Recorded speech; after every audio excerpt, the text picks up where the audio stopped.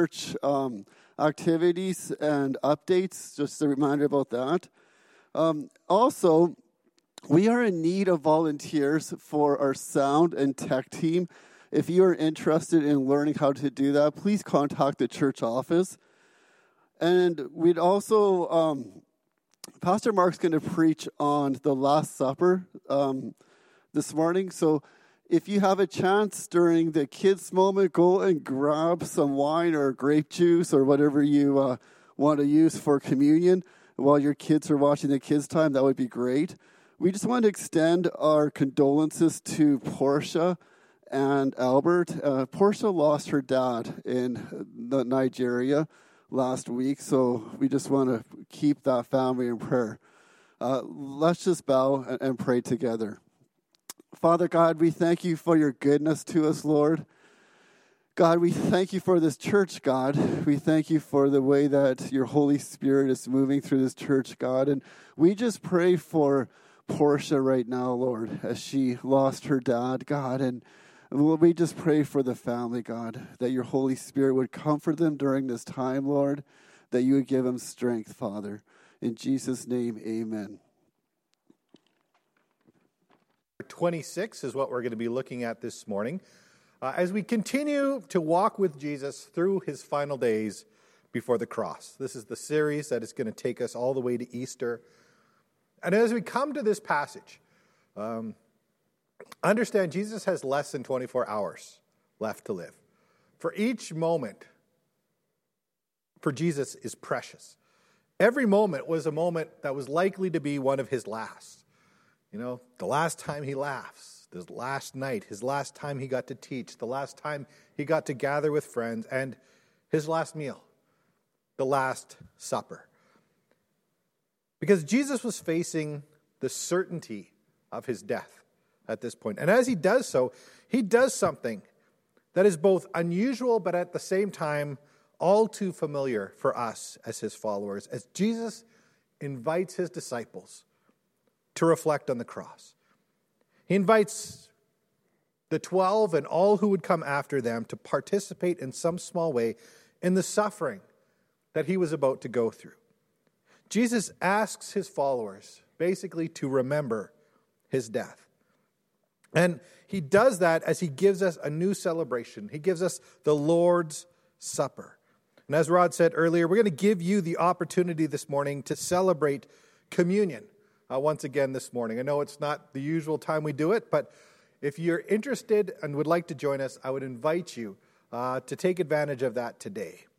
Because as we read our passage, we begin in Matthew 26, beginning in verse 17, where it says, "Now on the first day of unleavened bread, the disciples came to Jesus saying, 'Where will you have us prepare for you to eat the Passover?'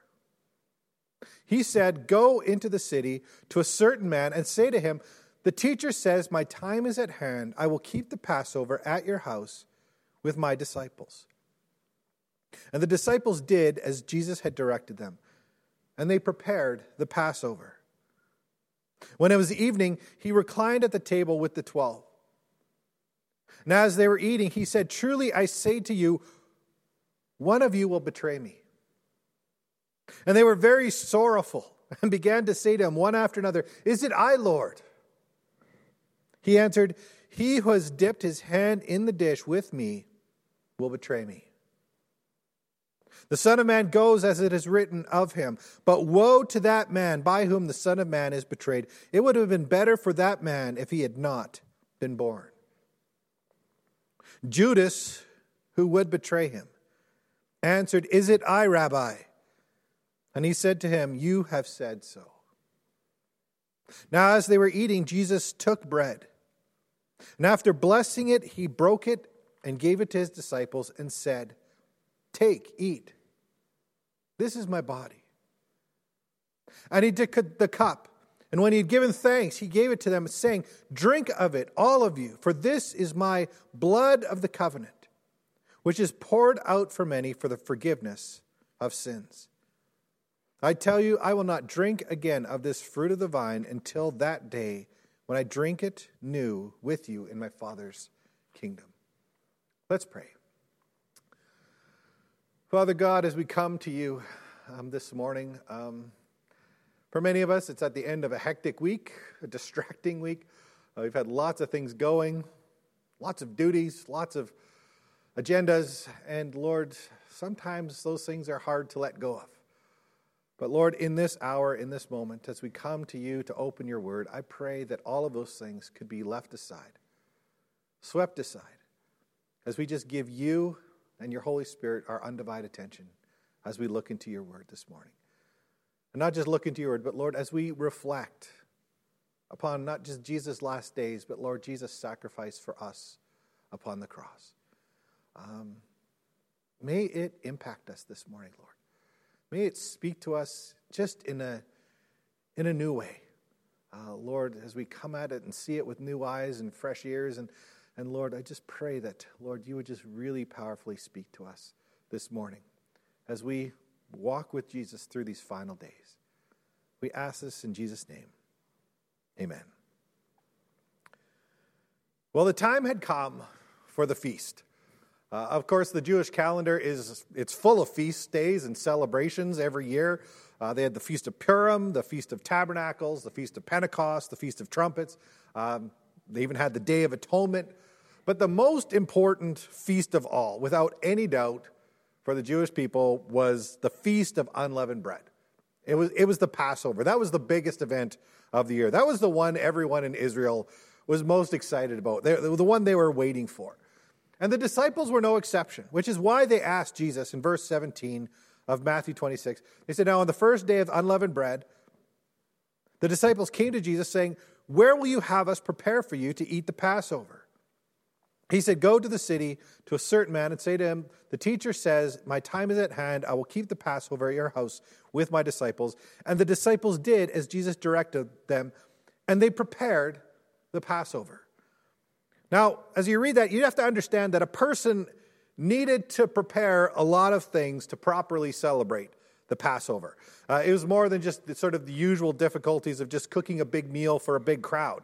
The disciples, there were specifics involved. They needed a place to celebrate. And even when they had a place, they had to go to that place and they had to make sure the room was ceremonial clean. They had to remove all the yeast from the room. And then they would need to find a year-old lamb for the Passover and a priest to sacrifice it. And then they needed some very particular groceries because the Jews had been celebrating Passover for 1,500 years. And in that time, all kinds of traditions grew up around the feast. So they needed some bitter herbs as part of the feast to represent bitter suffering. They actually made a paste out of fruit, and that was to remind them of the labor of making bricks in Egypt. They needed some salt water to remind them of the Red Sea that they crossed. And of course, they needed some unleavened bread. They actually called the bread in the Passover the bread of affliction. And that bread reminded them just of the haste in which they were delivered from slavery, when the bread did not even have time to rise. And they needed all of those things and more because of all the reasons that they had to celebrate the Feast of Passover over and over again, year after year. The Passover was first and foremost a chance for Israel to remember that God had rescued them, that God had rescued them from slavery in Egypt. Passover was actually designed to tell that story again and again, year after year, generation after generation. It was given to the people so that they would have yet another opportunity to recall all that God had done on their behalf to set them free. And many of you know the story behind the Passover. You know, the nation of Israel went down to Egypt during a great famine, and they stayed there. And over the years, their numbers, they multiplied. Their numbers grew so great that Pharaoh himself grew afraid of them. So he enslaved the entire people. The entire people were put into bondage, all of Israel. And there was no way they could resist. They weren't warriors. Egypt was the most powerful military force of the day. How could a bunch of simple shepherds stand against that? They couldn't. There was no way for them to save themselves. That is until God heard their cries. And he raised up a deliverer named Moses to set them free. And when Pharaoh refused to submit to God and free, the children of Israel from their bondage, God sent them plagues. He sent the plagues to Egypt, and each plague was worse than one before. But with each plague, Pharaoh's heart became even more hard, more stubborn. That is until God sent one final plague.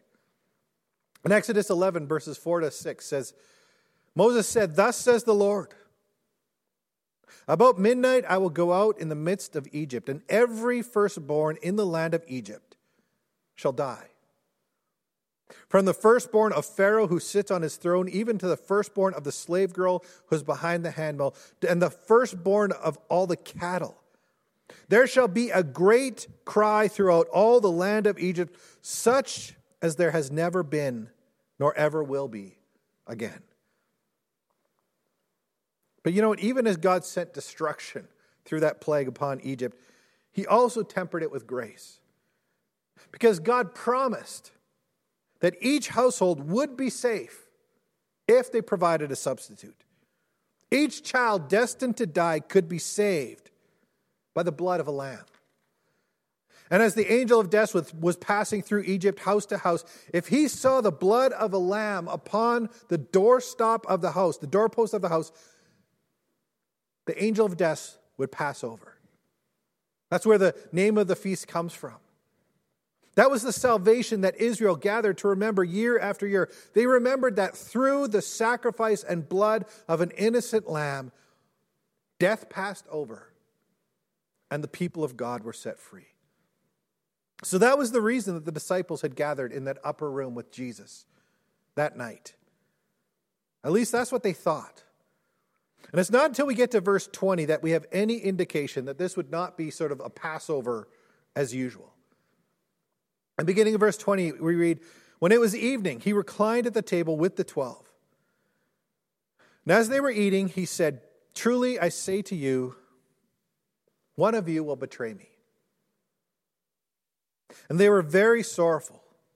And they began to say to him one after another, 'Is it I, Lord?' And he answered, 'He who has dipped his hand in the dish with me will betray me.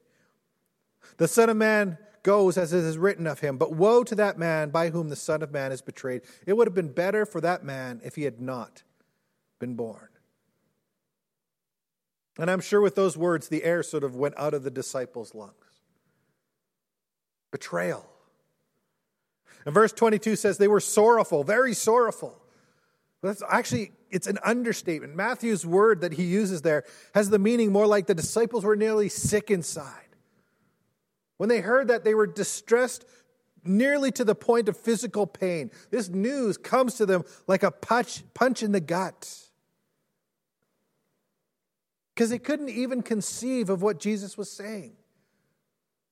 A betrayer by one of their own. A betrayer amongst themselves, from their very group. It was something that seemed almost impossible. Because these were men who had spent the better part of 3 years together. I mean, they knew each other. They were more than just men who sort of worked together. They were as close to a family as people could get. They knew each other. They worked side by side with each other. So who could it be? After all, Jesus' words about the one who has dipped the hand in the bowl with me, it said little more than it was somebody in this room. That the betrayer is one of you. Someone who we've eaten with, someone we've laughed with, someone we've worked with, someone who's one of the 12. And Matthew tells us that one by one, each disciple said to Jesus, "Is it I, Lord?"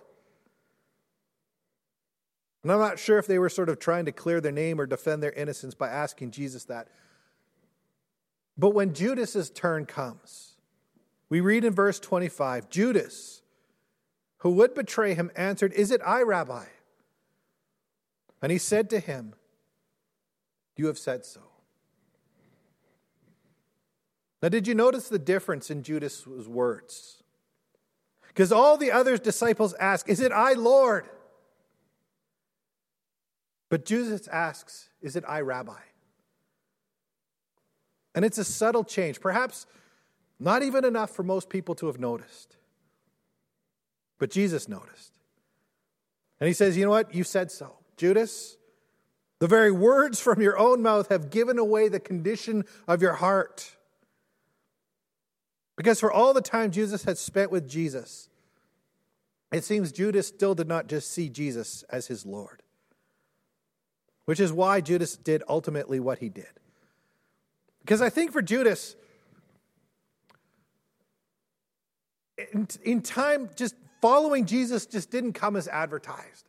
Have you ever bought something and when you got it home and opened it, it wasn't what you were expecting? Maybe it was the wrong color or the wrong shape.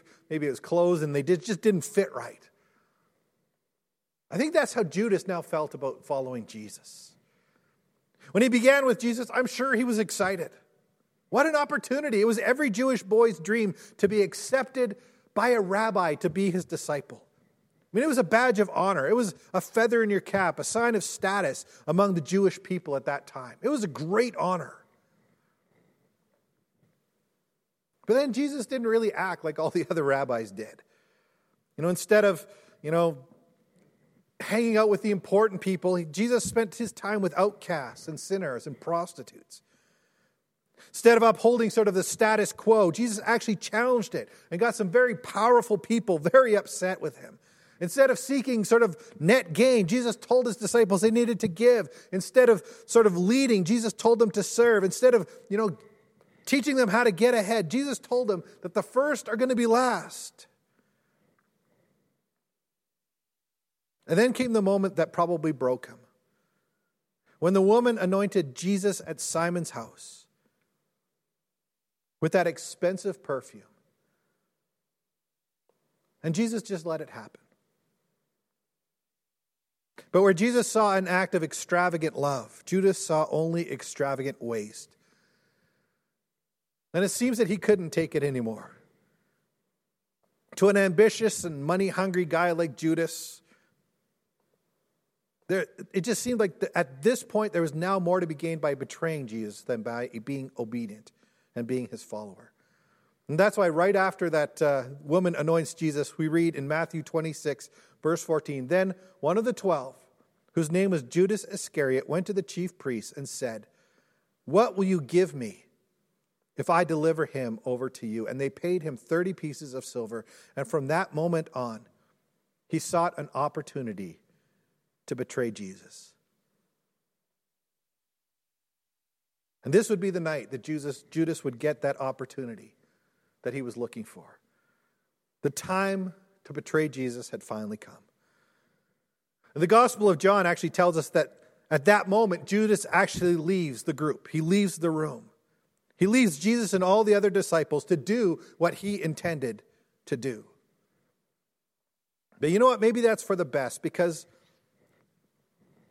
there's no place for selfishness or greed or gain or pride in the lesson that Jesus was about to teach his disciples next. In fact, what comes next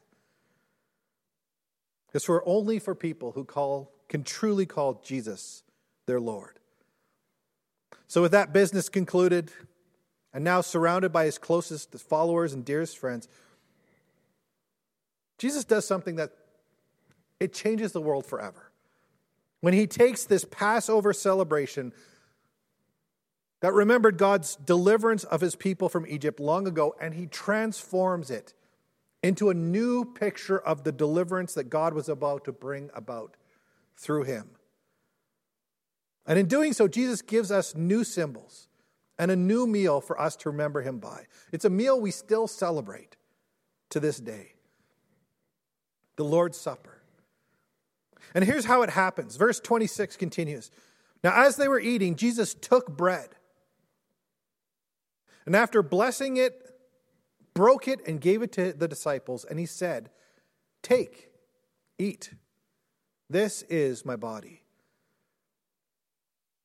And when you think about that, what a powerful image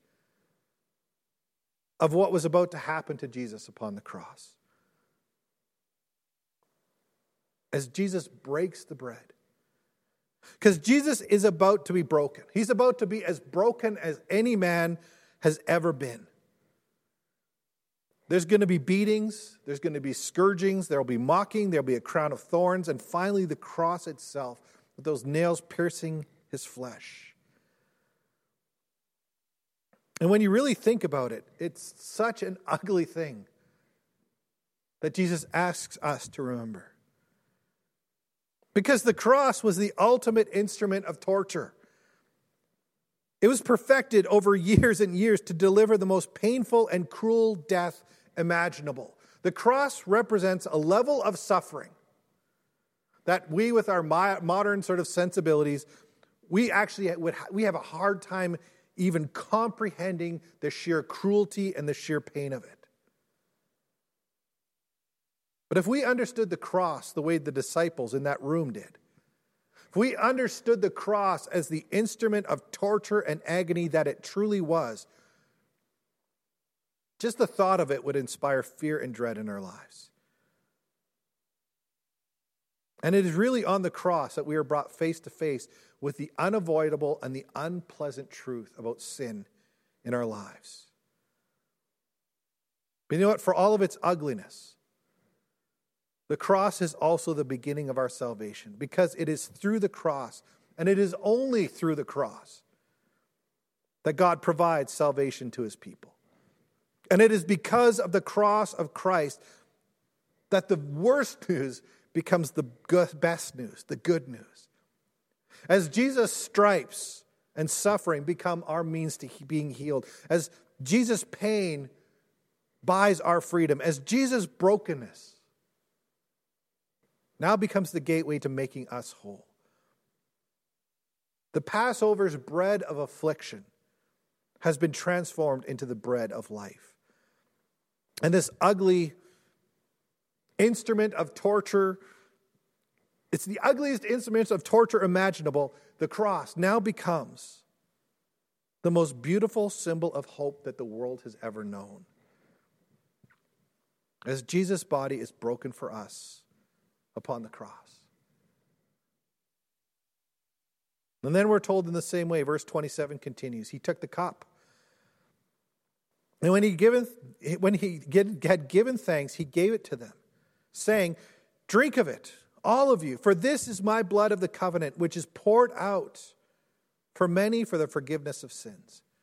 I tell you, I will not drink again of this fruit of the vine until that day when I drink it new with you in my Father's kingdom. You know, the cup that Jesus offers reminds us of his own blood that was shed so that we might know forgiveness of sin. Which again is, when you think about it, is not the most pleasant of images. But as you read the Bible, you begin to see the importance of blood. When God made covenants with Noah and Abraham, those covenants were confirmed with the blood and sacrifice. When the angel of death passed over the people, it was because of blood. When the covenant of Sinai was ratified, Exodus 24 verse 8 says, Moses took the blood and threw it on the people and said, behold the blood of the covenant that the Lord has made with you in accordance with all of these words. The entire sacrificial system of the Old Testament required blood as a sacrifice for offering for sin. Even if those sacrifices had to be repeated over and over and over again. Because whenever God brought reconciliation between humanity and himself, because of sin, the price was always blood. In fact, Hebrews 9 verse 22 says, indeed, under the law, almost everything is purified with blood, and without the shedding of blood, there is no forgiveness of sin. But that's where the gospel comes in. And that's why Christ died for sin. That's why his blood was shed. While we were still sinners, Christ came and Christ died for us. While we were still sinners, God sent his one and his only Son to give up his life so that we could live. 2 Corinthians 5:21 says, God made him who had no sin to be sin for us, so that in him we might become the righteousness of God. And he did that. Jesus did that through the shedding of his blood. Romans 6:23 says, the wages of sin is death. And those wages need to be paid, but Jesus offered his death in our place. He died as our substitute. He died in our place. He paid the debt of sin that we owe. He was the one final perfect sacrifice. that took care of sin once and for all. And Jesus was the one and only person who could do that. This was not something anyone else could have done. Any other person hanging on that cross would just die for their own sin. But no one else's. Only Jesus was the sacrifice, the person who was without sin, without fault, without blemish. Only Jesus lived the perfect life. Only Jesus was and is God in the flesh. Only Jesus was the one who could die. And that's why Jesus could say, I am the way, the truth, and the life. He didn't say, I am one of many different ways. He didn't say, I'll show you the way. He didn't say, I'll tell you which direction to start heading in. He said, I am the way, the one and only. And there is no other name under heaven by which men can be saved. Only Jesus is the perfect sacrifice. Only Jesus shed his perfect blood to pay for our sins. And that is the salvation. That is the good news that the broken body and the blood of Christ declare. And I'm sure I've told you this before, but that means in a very practical way, very practical level, that you are loved very, very, very much by God. And there's no other way to put that. The love that God has for you is beyond your ability to even comprehend it. And if you ever need to be reminded of how much God loves you, all you need to do is look upon the cross. The cross is God's love for us, love even for people who are sinners, on full display. And that's why Jesus wants to keep bringing people back to the cross. That's why Jesus asked his followers to do this in remembrance of him. Because you know what? I think Jesus knew that we can be very forgetful as people. We have so much going on. It's easy to forget things. I forget things all the time. It's easy to let things slip our minds if we're not focused on them, if we don't make them a priority, especially something as horrifying as the cross. I mean, we don't like dwelling on painful things. We don't really like pondering and spending time thinking about suffering. We don't like being uncomfortable. We avoid it if we can. So it would have been, I think, easy for the disciples to overlook the cross. Even after Jesus was gone, how much easier would have been just to remember his lovely teachings? How much nicer just to focus on those amazing miracles? How much more comfortable if we just talked about how much Jesus had compassion for the poor? We don't need to talk about that messy cross.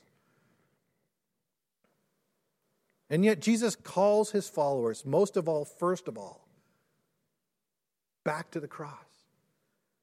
To remember his death, to remember the suffering he endured, to remember the life that he laid down. Jesus is telling us, do not forget about this. Don't forget about the cross. Don't avoid it. Don't suppress it. Don't ignore it. Don't devalue it, because the cross is not something we can be casual about. It is not something we should be overlooking. The cross is central to our life, central to our faith, and central to our salvation. And though the cross can be uncomfortable to look upon, it was Jesus' desire, by giving us this meal, to bring his followers back to the cross again and again and again, so that we would not forget what he has done or the price that he paid. And we need to remember that, because no one gets to experience the true joy of Easter morning without going through the horror of Good Friday. No one can truly experience salvation fully without an honest understanding of Jesus' suffering. We cannot get to the hope of life eternal without first confronting the death of the one who is the way, the truth, and the life. So Jesus takes these basic elements, bread and wine, food and drink, two things that are essential for our physical life, and he tells us they will now become a reminder of what is essential for our spirits. That's why we remember. And that is what we remember as we come to this table again and again. We remember our redemption. We remember our salvation. We remember our freedom. We remember our forgiveness. We remember the hope that we have in Jesus. And each and every one of those things are tied to the cross of Christ. And as I said, I'm going to break with tradition a little bit here, because even though it's not the first Sunday of the month, if you would like, I would like to invite you to come again to the communion table with me today. And maybe after hearing all that Jesus spoke to his disciples at the Last Supper, maybe just for today, we can see this table with new eyes, enter into it with a new appreciation this morning. And that we might let our hearts just be prepared. Let our hearts be awed, let our hearts be humbled, just once again by the reality that this table represents for us. And as we come, I want you to know that this table is open for everyone to partake in. As long as you have made the choice to make Jesus your Lord and Savior, you are welcome.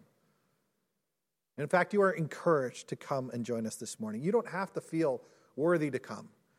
You don't have to look a certain way or act a certain way. You don't have to have your life together or be living your best life. Your life can be an absolute mess.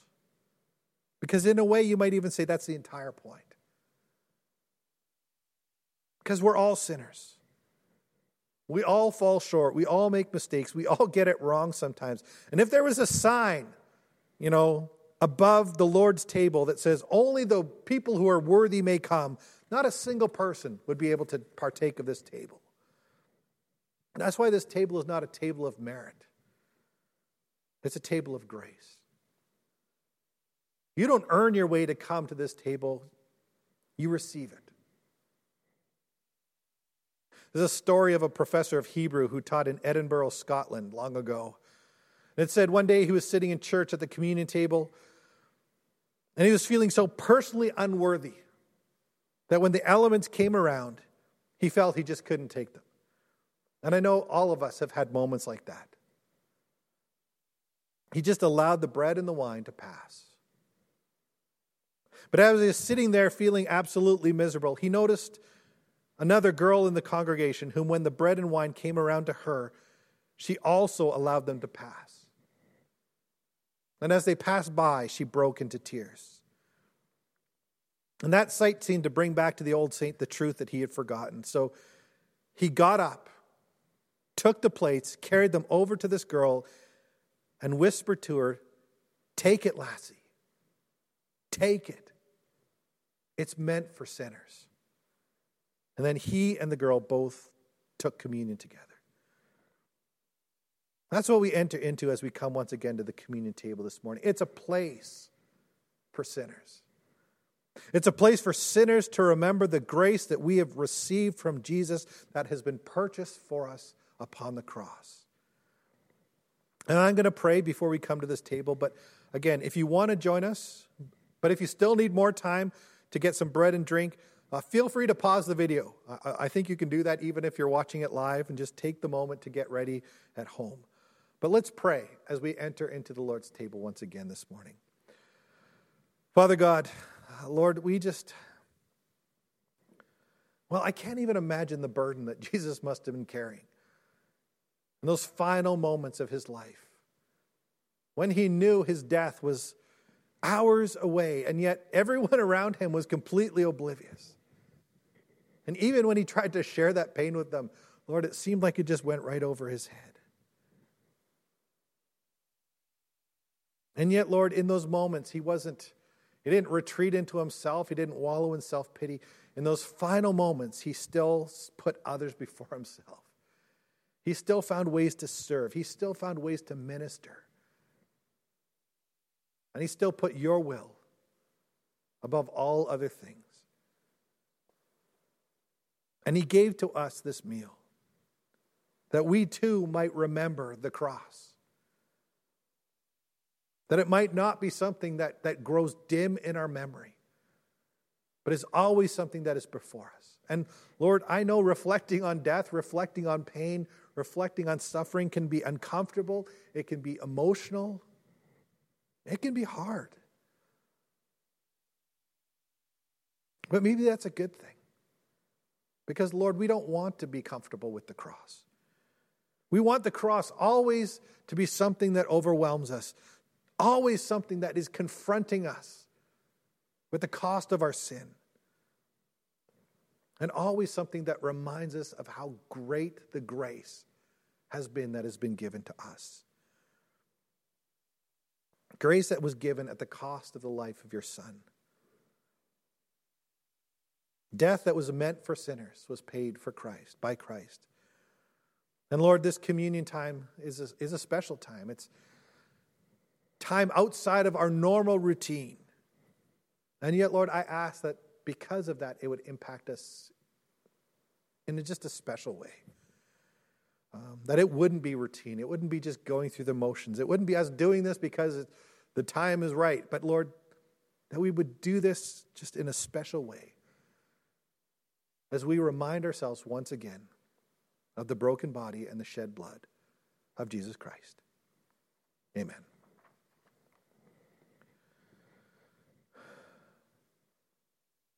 Ruth Bell Graham once wrote these words. She said, "This is my body, broken like bread for you. This is my blood like water shed for you. Drink it and wonder. Marvel and eat. God torn asunder, man made complete. Stagger the mind at the truth revealed. Kneel and be broken. Rise and be healed. Take all he offers, take all and give. Here's a remembering to scourge and to bless, sinners partaking in God's righteousness." Lord's table is our chance to remember once again the sacrifice of Jesus upon the cross, his broken body and his blood shed. And that's what we want to do. That's what Jesus commanded us to do. To keep this truth always before us. And as we read Matthew 26 again, it says, as they were eating, Jesus, he took bread. And after blessing it, he broke it. And he gave it to his disciples and said, "Take and eat. This is my body."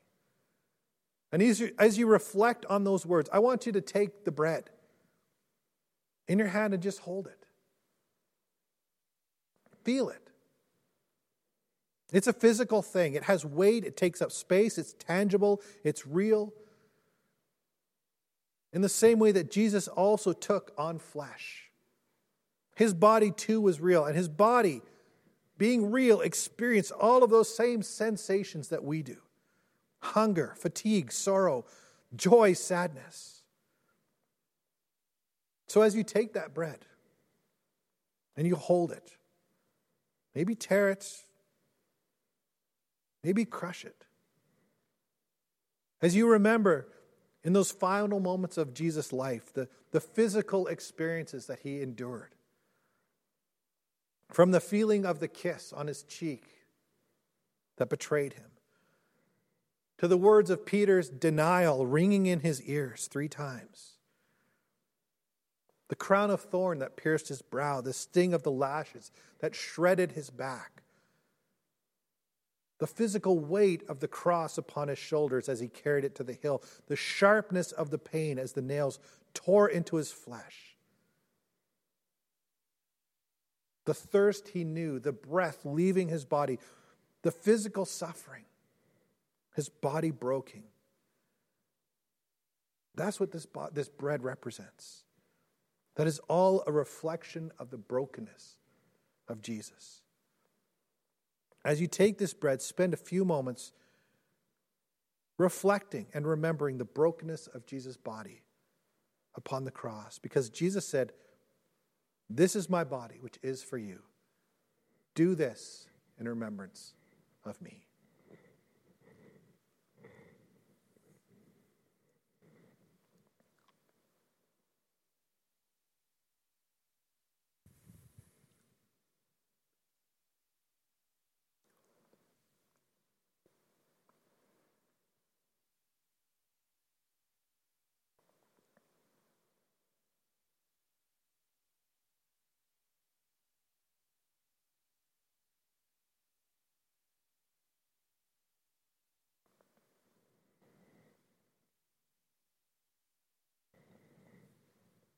Matthew continues in verse 27, it says, "And he took a cup.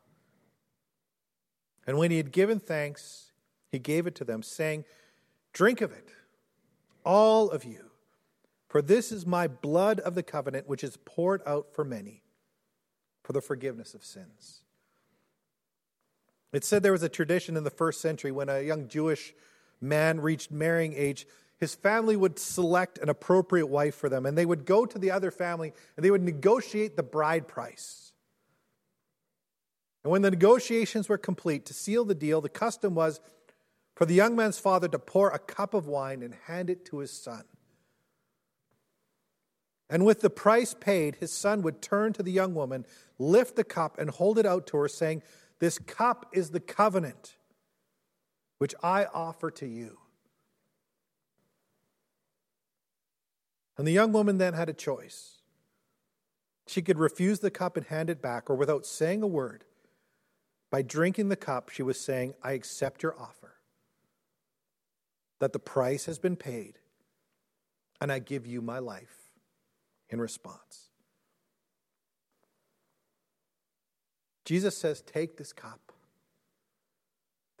of my covenant with you, a covenant paid in my blood that offers you life, that offers you relationship with God, that offers you forgiveness of sin, offers us the proof as Christians that the price has been paid on our behalf and it has been paid in full."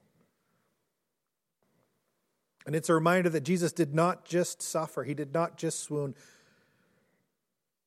but that the wages of sin and death, and that Jesus died. He laid down his very life. His blood was poured out. He paid the ultimate price for us upon the cross. And as you take the cup in your hand, and as you prepare to drink, don't drink as tradition. Don't drink merely as part of a ritual. Don't drink out of routine. Drink in remembrance. Drink as you reflect on the price that was paid. Drink in mindfulness of the cross and the life that Jesus laid down on our behalf. Drink knowing that the blood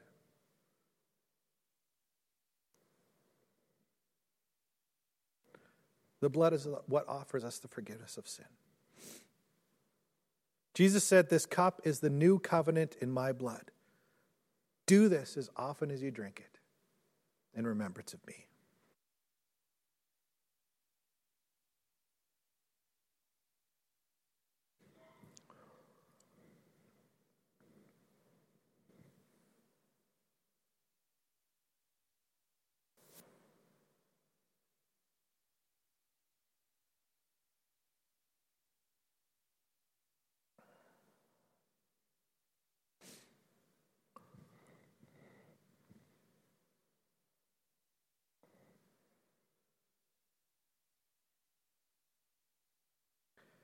And it was in that upper room at that Passover feast so long ago on Jesus' final night that Jesus reveals himself to be the perfect Passover Lamb of God, whose blood brings forgiveness and life and freedom to all who trust in him. And may we not forget that. May we not forget his suffering. May we not forget the cross. May we not forget the sacrifice. Because as Revelation 5:12 says, "Worthy is the Lamb who was slain to receive power and wealth and wisdom and might and honor and glory and blessing." Let's pray as we close. Father God,